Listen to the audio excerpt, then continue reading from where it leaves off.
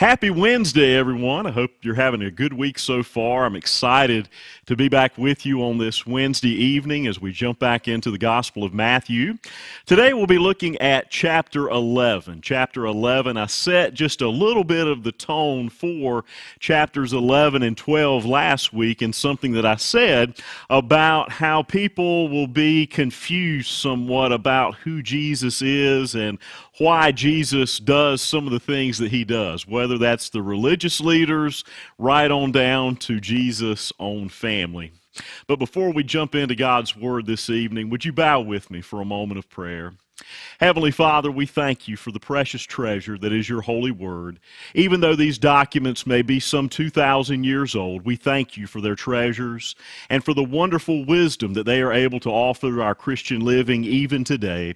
Lord, be with my sisters and brothers as they follow along at home or wherever they may be. May your Spirit move among us and touch us in a special way so that we may be drawn closer to you and deeper in our faith. In Jesus' name. Amen.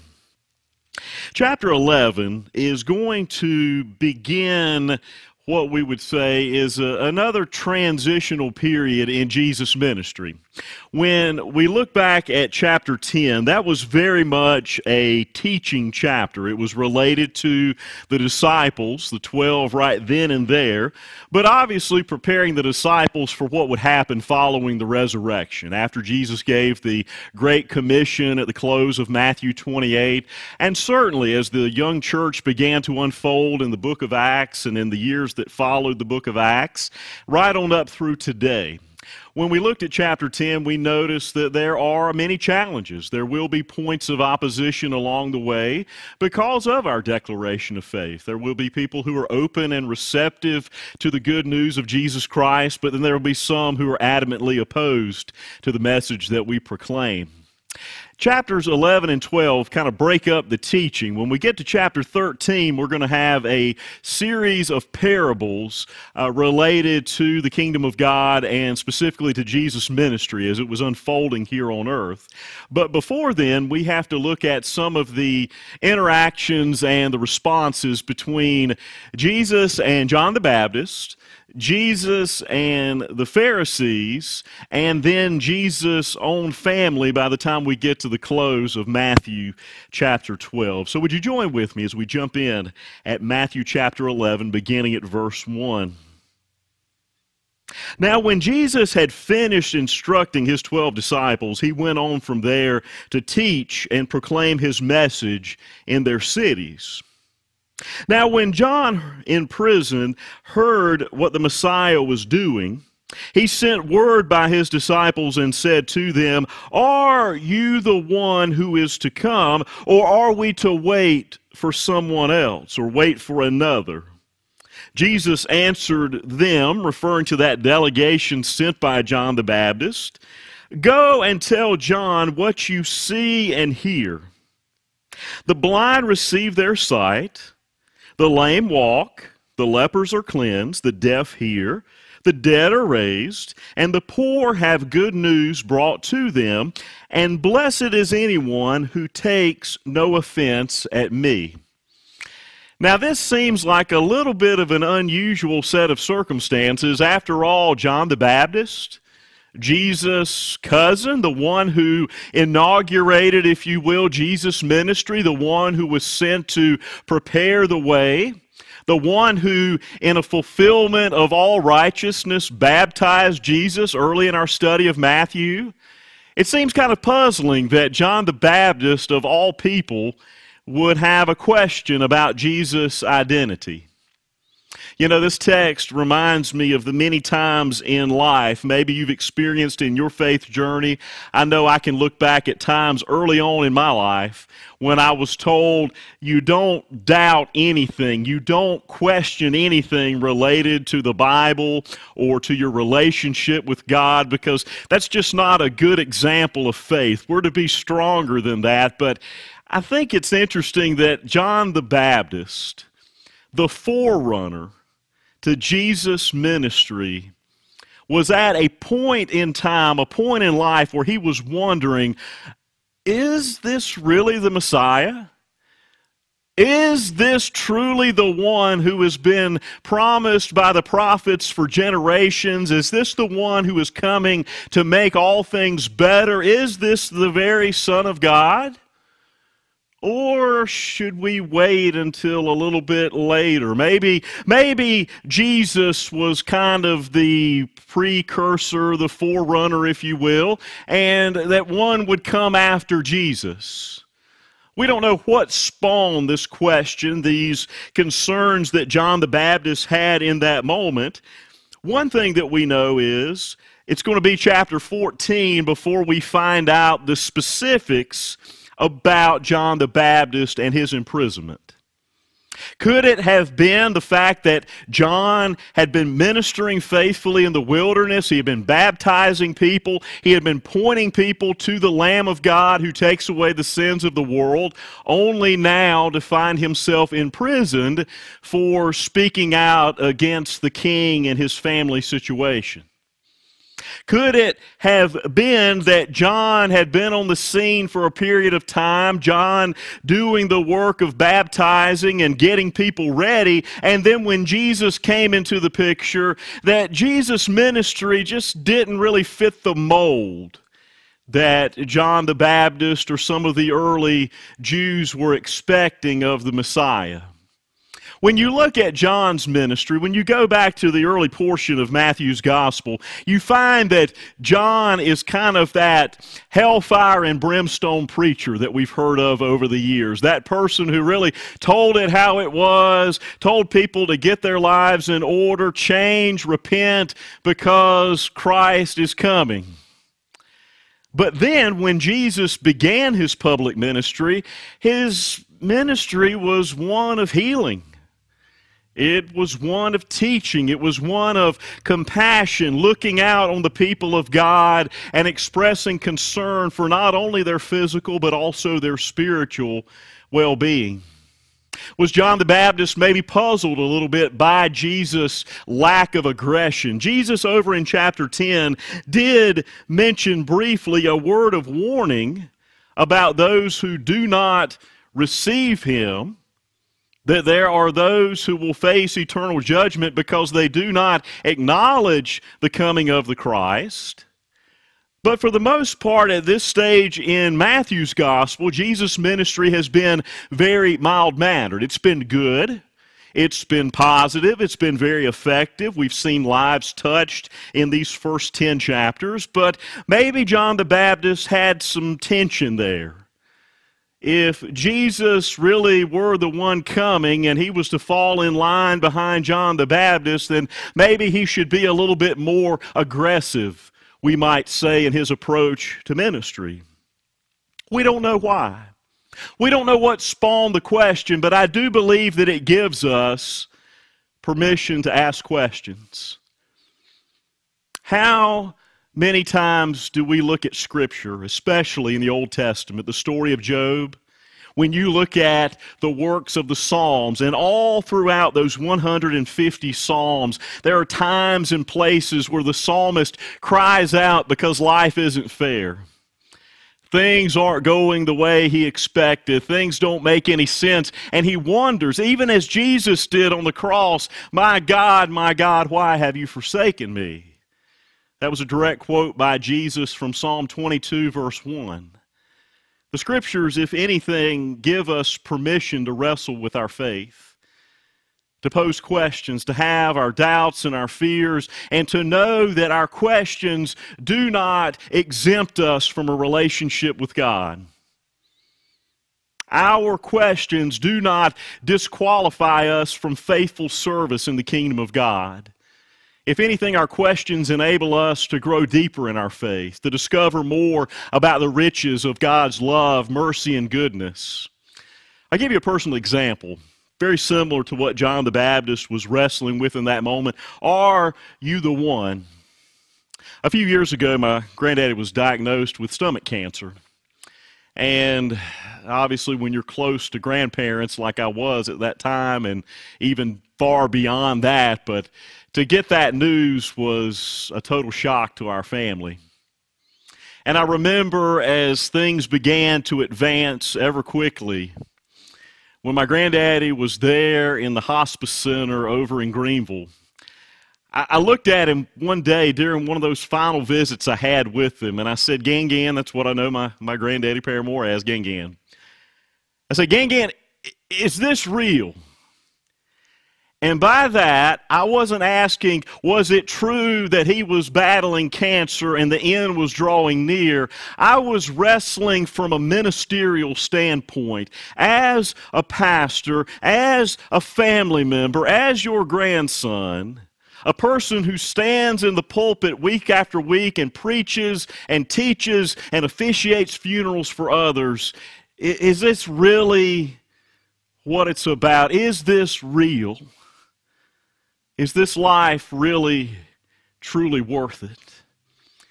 Because when you think about it, when things are going really good in life, the role that faith plays usually ends up in the back seat. Faith, when it's tested, it begins to push us forward. It begins to allow us to wrestle with questions about life, and not just the fragile nature of this life, but even the life beyond. What is? We read in Scripture glimpses of what is beyond this, but in that moment, I go back to that story about 5 years ago. Gangan, is this real? Is this what I'm committing my life to as a preacher of the gospel of Christ and talking about all this eternal life, to get it from his perspective just days before he passed away? That was a crossroads for me. That was important for me at that stage in my ministry, and it has affected my ability to do pastoral care with families since then. Because to be honest, when the rubber really meets the road, when times are challenging, sometimes those questions of faith really come up. Have I committed my life to this for so long, and now I know that I'm just breaths away from breathing my final and being in God's eternal glory? Is this real? Was it really worth the effort, the time, the faith that I put into it? Maybe that was some of what was going on with John the Baptist in that moment. We don't know, but he had his questions. And as Jesus did so eloquently, Jesus, throughout his earthly ministry, was really good at answering questions without exactly answering questions. Sometimes Jesus would answer a question by asking a question of his own. For example, when one came to him and asked him what the greatest commandment was, and Jesus says, well, what do you read about? How do you interpret the things of God's law? We often learn in school, don't answer a question with a question. But Jesus did that. And here, Jesus didn't come out and say, you bet your bottom dollar, absolutely, I am the one. Why are you asking this ridiculous question? Why are you having doubts and fears at this point? Jesus says, go back and tell John. Tell him what you hear and what you see. And the references that are made there in verse 5 are to multiple passages within the book of Isaiah. You can read so many portions of Isaiah where it speaks of that one who is coming in the name of the Lord, how he will come as an instrument of peace, an instrument of healing, a spokesperson for God. And when we look at Matthew, what we've discussed so far in Matthew is that Jesus' ministry very much mimicked the expectations that we find in the book of Isaiah. And as we've looked at before, Matthew's gospel was very much about interpretation of the Old Testament and finding fulfillment of God's word in and through the life and the ministry of Jesus. So Jesus says in so many words, take a look at what's unfolding around you. You see that people are being healed. You see that lives are being transformed. You hear that good news is being preached to people like never before. You see these things, you hear these things. Now you make a decision. It's not exactly the kind of answer that we would want for Jesus. We like Jesus to be cut and dry. Don't beat us around the bush. Shoot us straight, Jesus. But here Jesus said, look, let the evidence speak. Let the evidence say yea or nay as to whether I am the one truly sent by God, whether God is really at work in this movement, this time in history, or whether that's at some point down the road in the future. And I love those words that Jesus concludes that section with, and blessed is anyone who takes no offense, no one who stumbles as a result of him. Part of what Jesus was getting at there in that simple phrase of verse 6 is the fact that how we respond to Jesus has implications, not only for this life in the present, but obviously it has implications for eternal matters as well. When you look at other portions of the New Testament, this image of a stumbling block does come up in various teachings of the epistles. And there the image is that of people stumbling over Jesus because they try to follow the way of the law instead of the way of Jesus and the cross. And the reason that could be a stumbling block was because of the fact that people were so set in their ways as to how one obtained righteousness with God. The fact that works specifically related to the law, should have been instrumental in proving one's righteousness, as if we can earn our way into good favor with God. And so people essentially stumbled over the fact that, no, that was not the necessity. That was not God's full expectation. God sent His Son as a fulfillment of the law to be the one we trust in, and because of our trust in Him, we have life, not life with Christ plus the law. Blessed is anyone who takes no offense at me, who truly sees who I am, who understands what I'm doing, who witnesses the reality of God through my ministry. Moving into verse 7, this next section, Jesus doesn't dismiss John the Baptist. One thing that's so important, he didn't blow off the question when John the Baptist sent his followers to go to Jesus.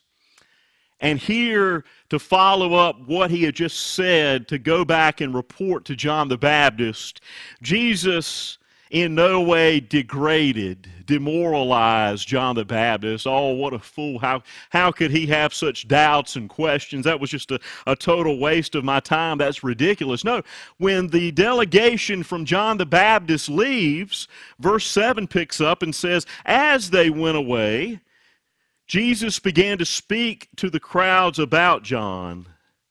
What did you go out into the wilderness to look at? A reed that was shaken by the wind? What then did you go out to see? Someone who was dressed in soft robes or fine linens?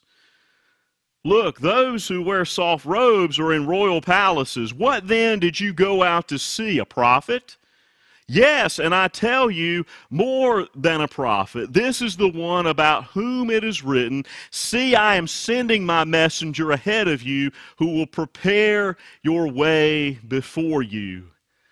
That prophetic quote there is from the book of Malachi chapter 3 and verse 1 to be exact, where Jesus points to John the Baptist as indeed being the one who would prepare the way for Jesus. John has come onto the scene. He has fulfilled his role, his responsibility within the story of Christ. And the words that Jesus uses of John the Baptist, the fact that he was not just some royal, special, uppity kind of person. He was not someone who was one of the well-favored within society, but the fact that he fit that prophetic mold. He lived and he taught in the tradition of those who went before him, his garments, his diet, his lifestyle out in the wilderness. It seemed to be something that is utterly absurd. In fact, we're going to look at that in the next few verses, because some thought, oh, John the Baptist must be a lunatic because of how he's living out there in the wilderness. He needs to get things right. He's demon-possessed. But no, John is a part of God's work, part of God's plan and purposes. In verse 11 it says, "Truly I tell you, among those born of women, no one has risen greater than John the Baptist, yet the least in the kingdom of heaven is greater than he." As great a spokesperson as John the Baptist was on behalf of God's kingdom, as faithful as he was in preparing the way, getting the road in order for the arrival of Christ's ministry, as important as that was, Jesus says that is going to be least. And this is where one of those great points of tension happens within the Gospels. You see, in our lives, we would think that the person who has the best, the most, the smartest, the this, the that, would be the person who gets it right, the person who's a shoe-in, if you will, to God's kingdom. But God's kingdom, in the teachings of Scripture, is a thing of reversals. Whereas Paul wrote to the church at Corinth, God took the weak things, the feeble things, the ridiculous things of humanity and held those up, glamorized those, but he took things that were considered to be of great value and strength, and he brought those down. To be a part of the kingdom of God is a reversal of fortunes where the least is greatest and the greatest becomes the least. And here's one of those first allusions that Jesus has to that reversal that happens within the kingdom. Yes, you think that John the Baptist was very important. Yes, he fulfilled quite well the prophetic role. But I tell you, even the least, the smallest, the weakest in God's kingdom is going to be greater than John the Baptist. It should be a way of really blowing our minds or blowing our hearts open, because we tend to get things the exact opposite, where we treasure people for what they bring to the equation. We value people for what they are able to offer to our congregations, whereas God is capable of seeing all people, regardless if you're a millionaire, regardless if you've got multiple doctorate degrees, or whether you're the simplest, most uneducated, most humble person in the community. The values of God's kingdom are so very different. The priorities of God's kingdom are so drastically different than anything we can really imagine. Jesus builds upon that in verse 12 and says, "From the days of John the Baptist until now, the kingdom of heaven has suffered violence, and the violent try to take it by force. For all of the prophets and the law prophesied until John came, and if you're willing to accept it, he is the Elijah who is to come. Let anyone with ears listen." That's important to this gospel.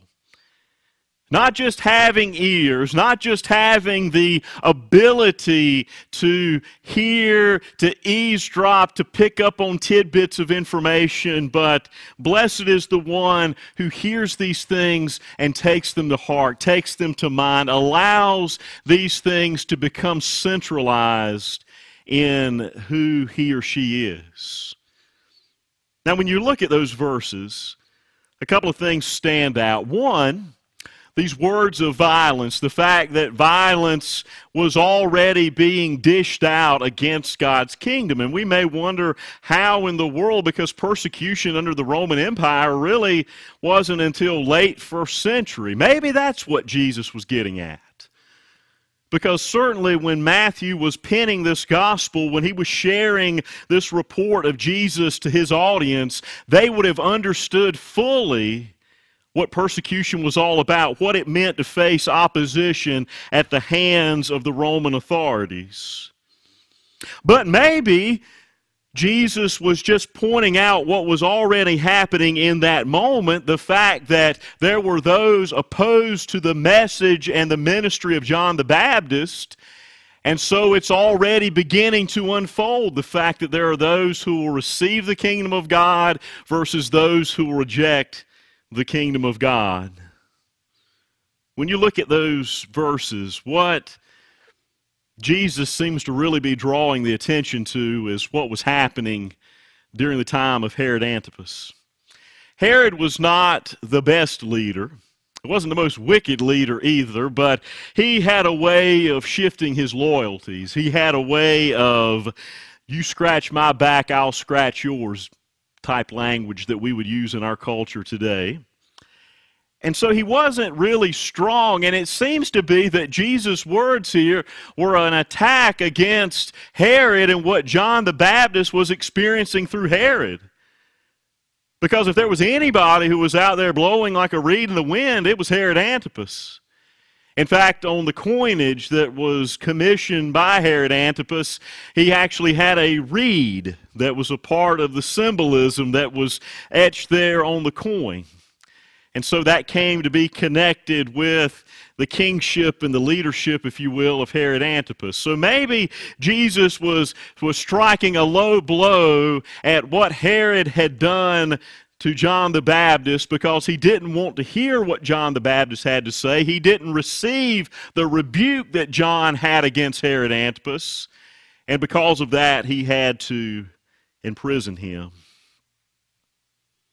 Jesus at 16 goes beyond that as he begins to look at this tension, if you will, that exists between those who will receive versus those who will reject God's kingdom. To what will I compare this generation? It's like children sitting in the marketplaces and calling out to one another, "We played the flute for you, and you did not dance. We wailed, and yet you did not mourn. For John came neither eating nor drinking, and they said, 'He has a demon.' The Son of Man came eating and drinking, and they say, 'Look, a glutton and a drunkard, a friend of tax collectors and sinners,' yet wisdom is vindicated by her deeds." It's puzzling what Jesus says there, but to give you kind of a helpful explanation of what Jesus says, what am I going to compare the people of this day and time to? In a nutshell, Jesus says people are divisive, people can never be satisfied, people can be contrary. The image that's used there is that of children who are playing. And we don't think of playing these kind of games, well, not necessarily quite the same way in our world today. We might think of children when they're small playing marriage. Little boy, little girl, plan a wedding, we're going to pretend to get married under the oak tree, so on and so forth. We know that it's pretend, we know it's play, and I know there's times that my 6-year-old Kelsey does that, where she'll dress the part of a bride or she'll get out her dolls and want to play wedding. Well, for some, they wanted to play the game of wedding, the game of marriage. Okay, let's play it. Well, when the time came to play the game, no, we don't want to play that game. The other image that Jesus uses here is that of playing funeral. Now, we don't, in our culture today, tend to think about playing funeral. We may play cops and robbers, we may play a lot of things, but how many times do we think of, oh, let's go out and play funeral this afternoon? Very rarely, but it was not uncommon in that culture in that day and time. So you've got those that now, okay, let's go play funeral. All right, we agree to play funeral. Well, we don't want to play that now.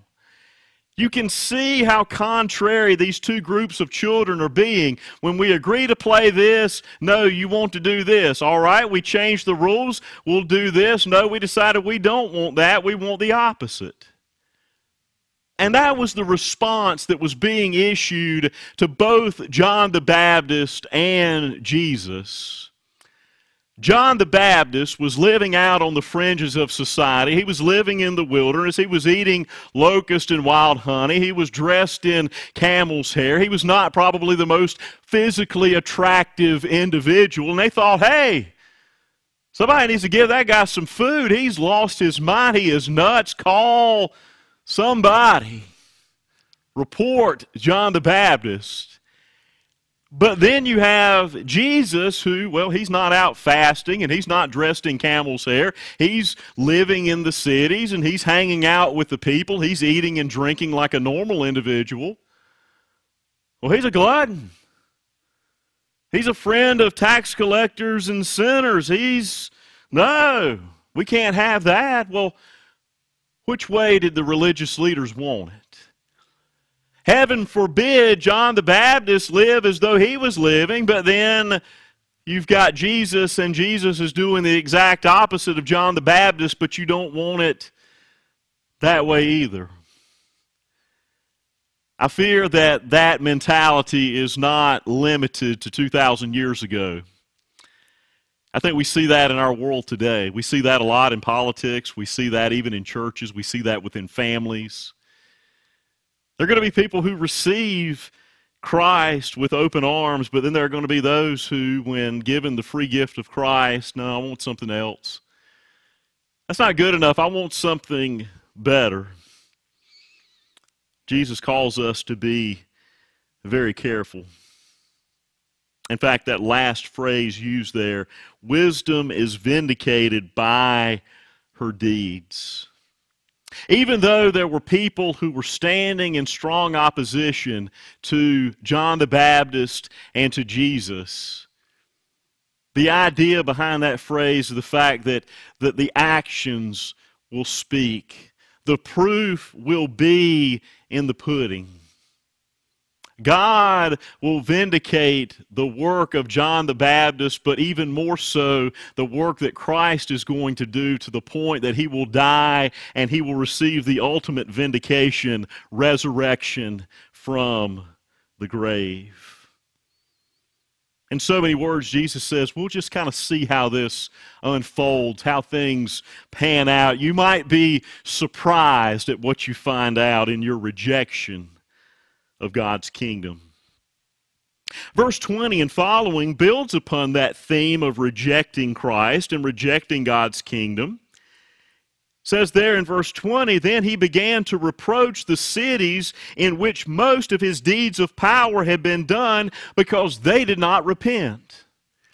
If you look there on the map that's on page 2 of your handout for chapter 11, you'll see the cities that Jesus drew attention to in that moment: Capernaum, Bethsaida, and Chorazin, all located along the northern shoreline of the Sea of Galilee, all in close proximity to where Jesus did the majority of his earthly ministry. And here's something I would like for us to think about. How many times have we said, or maybe we've heard other people utter the words, well, you know, if I had lived during the time of Jesus, things would have been a lot easier. If I could have just walked where Jesus walked and saw him and heard him day by day, I believe this whole Christian thing would be a lot simpler. Really? I mean, we look at the men and the women who walked and heard and experienced Jesus in the flesh, but yet they still rejected. Would we really be all that different than Jesus' first audience? Jesus said they had the opportunity. They had experienced these deeds. They saw him do things that were powerful and miraculous, but yet it did not change the way they were living. So how do we think that if we could go back in time, or if we could bring Jesus in the flesh right here, right now, we would really be any that much different from those Jesus was speaking of in those 3 cities? You see, simply seeing miracles and hearing powerful teaching is no guarantee of a relationship with God through Christ. We can see and be wowed and amazed beyond anything we can comprehend, but wowing and amazing is not the fullness of faith. Jesus builds in verse 21 saying, "Woe to you, Chorazin! Woe to you, Bethsaida! For if the deeds of power done in you would have been done in Tyre and Sidon, they would have repented long ago in sackcloth and ashes. But I tell you, on the day of judgment, it will be more tolerable for Tyre and Sidon than for you. And you, Capernaum," Capernaum, remember, being the base of operations for Jesus' ministry, "will you be exalted to heaven? No, you will be brought down to Hades. For if the deeds of power done in you had been done in Sodom, it would have remained until this day. But I tell you, on that day of judgment, it will be more tolerable for the land of Sodom than for you." A couple of chapters ago, we heard that exact same language about it being better for the cities of Sodom and Gomorrah. And I spoke briefly about how those stories turned out back in the book of Genesis. We know the tragedy. We know the horrific end, the demise of those cities, the fact that they were no more. But yet for those who have seen and had ample opportunity to experience Jesus' ministry in the flesh, those individuals are without excuse. Jesus says, if I had been alive long ago during the time of Sodom and Gomorrah doing my ministry, they would have received me better than you are, and you're some of my hometown folks.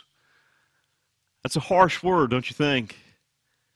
It's a harsh word because, well, we tend to think, well, we're close to Jesus, we know Jesus, we like Jesus, maybe Jesus will just sort of let us slide and take things easy on us.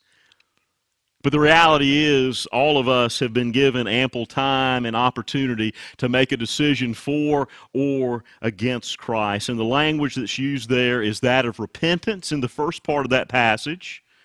The fact that we need a complete roundabout. We need a total change. We need a 180-degree difference in our living. But at the same time, it also talks about the whole sackcloth and ashes. The fact that true remorse, genuine forgiveness was sought by the people of God. That's an image that's used in the Old Testament, an image that we talked about briefly in our discussion of the Sermon on the Mount, how sackcloth and ashes could be symbolic of sorrow, of bitter brokenness, being cut to the core and desiring to prove to God that that individual, that he or she really wanted to change. That's the kind of change that God longs for in our world today, and not just, brothers and sisters, for the world out there. I know we see a lot of things in the news that are discouraging and frustrating. I know we cast our judgment calls, we throw our stones at a lot of causes and conditions that we don't like, that we do not approve of, and we think, well, they're going to have to give an answer, they're going to have to be accountable to God. I don't want to be in their shoes, but we also need to look back at us. We need to give ourselves a close examination in the mirror. Because not only is it the wicked out there, but we as Christ followers also have our accountability.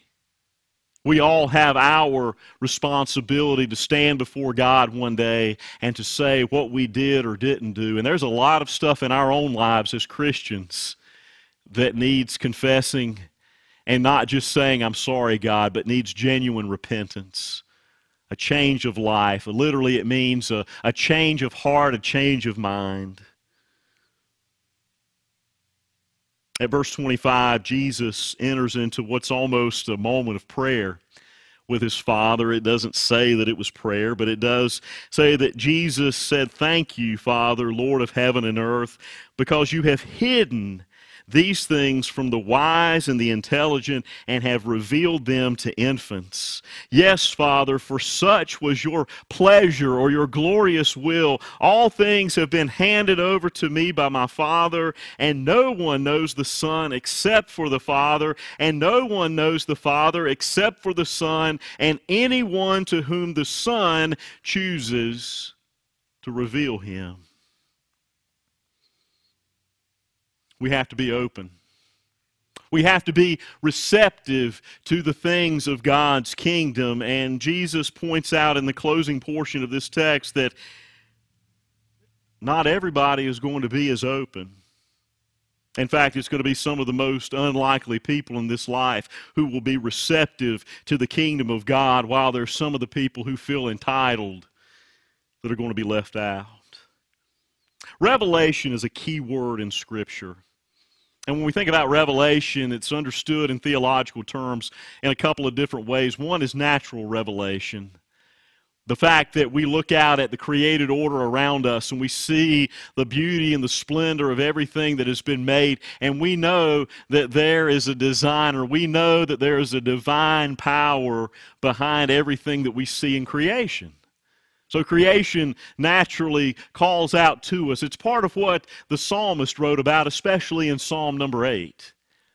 But then there's the other form of revelation, what's called special revelation. Not just that the creation around us reveals the existence of a God, but the fact that we experience God in a unique way in the presence of His Son, Jesus Christ. Special revelation, being God in human flesh. And there are a lot of times in Scripture, and maybe even times in our lives today, where we wonder, what is God like? What does God look like? How does God look at things? How does God behave? How does God respond? Well, part of that answer is found here in Jesus' words when He talks about Himself in relation to the Father. That it's through the Father that you see the Son. It's through the Son that you encounter the Father. And again, it's a matter of revelation according to verse 27. We can't just go out in the world and say, well, I'm just going to think up a God today. I'm going to think up a relationship with Jesus. I'm going to think about things like the Bible and theological terms and all of these things related to the teachings of God's kingdom. We can think up a lot of things. We can become really, what one professor told me years ago, we can become smarter sinners. We can have the information, we can have the basic knowledge, but still be lost on the inside. Revelation is something that we have to be willing and ready to receive. How many times do we say, God, not just God, do this for me or do that for me, but God, let me see you. Let me encounter you. I can't help but think about the beautiful story from that of Moses. When Moses was leading God's people, and there's that beautiful verse that says, Lord, show me your glory. Moses wanted to see just a tiny glimpse of God. And the Scriptures teach us that God hid Moses in the cleft of a rock, and He came behind the literal wording that's there. He showed His backside. He showed just a teeny tiny glimpse, because there was no way that Moses could encounter the fullness of God and lived in that moment. When was the last time we said, God, let me see you for who you really are? God, show me your glory. God, show me. Let me see you in action. And when we look at the teaching and the life of Jesus, we see this is who God is. Yes, God is holy and creator, but at the same time, He's loving and merciful. He's so much bigger than anything our minds and hearts can fathom, but yet at the same time, this God is personal and personable. The closing verses of this chapter are words that are very familiar to us, and they give us tremendous hope and comfort, especially when we're going through times of difficulty, when we're weighed down with the burdens of life. Jesus said, "Come to me, all of you who are weary and are carrying heavy burdens, and I will give you rest. Take my yoke upon you and learn from me, for I am gentle and humble in heart. And you will find rest for your souls, for my yoke is easy and my burden is light." That may seem like a totally random, out of the ordinary way to close the chapter. It may seem very out of kilter with the way Jesus has taught things in other portions of chapter 11. But I think what Jesus really gets at there is the heart of who he truly was and is and why he came into the world. There were a lot of people who were bent on trying to just follow the law, try to be good enough, do as best you can, get by, if you will, in doing the Old Testament law. But in reality, that was an impossibility because nobody could hold everything to the very jot and tittle. Nobody could really live the law to its fullest degree. God knew that. The law had been important in the Old Covenant, but rather than serving as a solution to sin, it contributed to the problem all the more. And so the answer to the problem was in the sending of Jesus. And even though this life in Christ can be difficult, what Jesus shows us here is that when we draw alongside of Christ, when we cast our lot with Him, when we decide that we want Him to be Lord and leader of our lives, that it is so much better. It is so much easier than when we try to figure it out on our own.